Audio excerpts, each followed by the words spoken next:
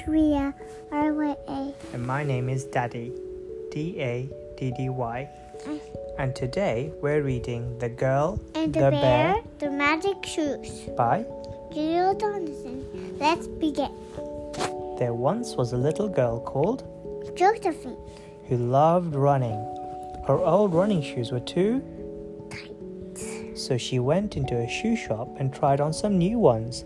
They were red and they had a label saying, Magic shoes.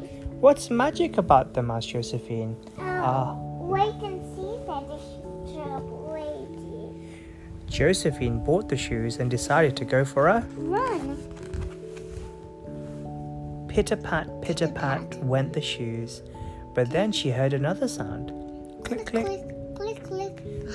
Josephine turned around. A bear with a backpack was following her.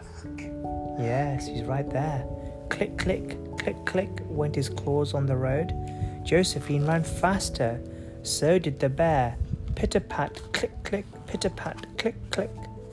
The road went uphill. Up and up it went. It stopped at the bottom of a snowy mountain. Josephine stopped too. "I'll never get up that," she said. Oh, yes, you will. Oh, yes, you will. Just stop.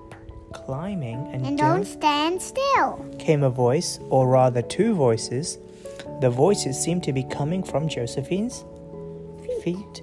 Josephine looked down and was amazed to see her new running shoes change into Blue snow shoes. blue snow boots. Crunch, crunch, crunch. Josephine crunched away up the snowy mountain. But crunch, crunch, crunch. The bear was still. Behind her. Josephine reached to the top of the mountain. The other side was very steep. "I'll never get down there," she said. "Yes, you will." "Oh, I'm yes, you laughing. will. You are." Go, Daddy. "Just start skiing and don't stand still," came the two voices. "Good job, No, I baby." can't. Yeah, and No.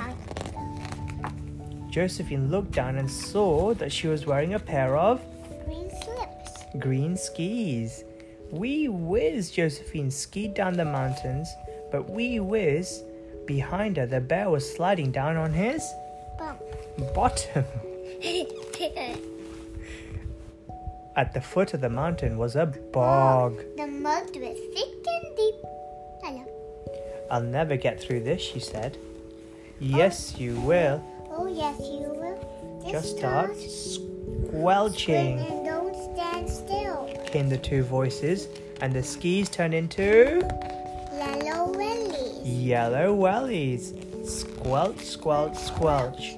Josephine squelched through the bog, but squelch, squelch, squelch. The bear was still behind her. Josephine came to a lake. "I'll never get across," she said. Oh, yes, you will. Oh, yes, you will. Just start swimming and don't stand still. Came the voices, and the wellies turned into orange flippers. Splish Flipper, splash. flipper. Josephine swam across the lake, but splish splash, the bear was swimming after her. He was getting closer. "I'm getting too tired to swim," thought Josephine. But then she came to an island in the middle of the lake. Josephine waded out the water. She kicked off her slippers and climbed up a tree. The bear climbed out and stood at the bottom of the tree.